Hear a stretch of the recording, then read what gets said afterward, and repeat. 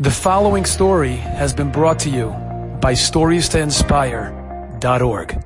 Pesach Frank, the Rabbi of Yerushalayim, lived on the first floor of an apartment building, and they would have minyanim in the corridor in front of his apartment. One day, Tzvi Pesach is sitting in the corridor a few minutes before Mincha, and a fellow walks in. The guy's not wearing a yarmulke. He's got a massive mane of hair. He's wearing short pants. And he walks in and he says, Matam mitpalim mincha. What time is Mincha exactly? And Tzvi Pesach says, 5-10 minutes, we're starting. Fellow says, Todah. Comes back about 5-10 minutes later, still wearing his short pants. His mane is pulled back and he's clipped on one of these wrinkled like cloth yarmulkes.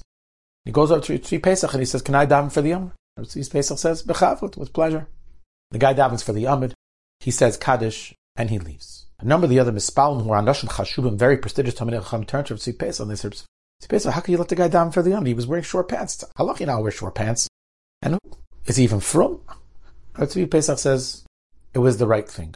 If I wasn't going to let him daven for the Yom, who was going to let him daven for the Yom?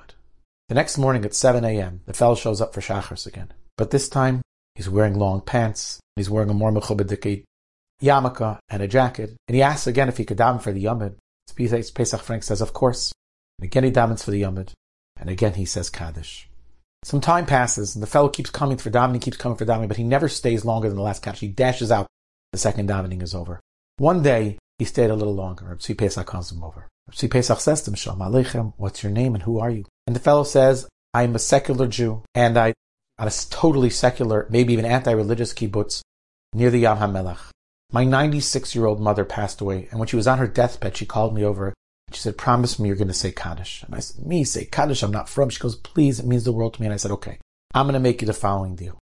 After you pass away, I'm going to go and I'm going to walk into a shul. And the first shul that I walk into, I'm going to ask to daven for the Yomid. If they let me daven for the Yomid, then I'll continue saying Kaddish until the end of 11 months.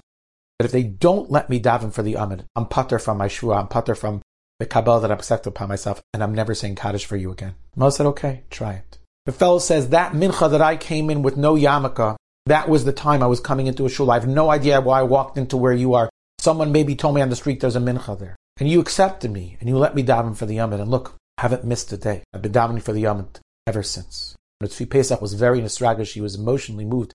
And he hugged the fellow and he says, halavai, I would have the type of kibbud ava'im that you have. You're mamish a tzaddik. And the fellow left. The fellow didn't come back for a while. And Tzvi Pesach was nervous that maybe he said something that turned the fellow off. But a few months later, the fellow shows up one day. He's wearing a white shirt. He doesn't have the mane of hair anymore. He's wearing a jacket and a hat. And he asks if he could daven for the Yomid. After davening, he comes over to Tzvi Pesach and he says to Tzvi Pesach, you should know something, that after the love that you showed me and your kindness and care and compassion, you had ignited a certain spark inside of me, and I decided I want to be chayzer b'tshuva. And I went to a place where I could start learning again. Rebbe, he says, I'm shemer Torah mitzvahs today, and it's all because you accepted me. That's the godless of a gadol, but there is a sequel to the story. They told the story over to Rav Gershon Edelstein, Zeichat Tzadik Levracha, and they said Lamaisa, how could he let the guy daven for the Yomid? There's halacha and there's halacha. You're not supposed to daven in short pants. And who says a fellow shemer Torah mitzvahs? Reb Gershon, who was very nostalgic by the story, because that's who Reb Gershon was.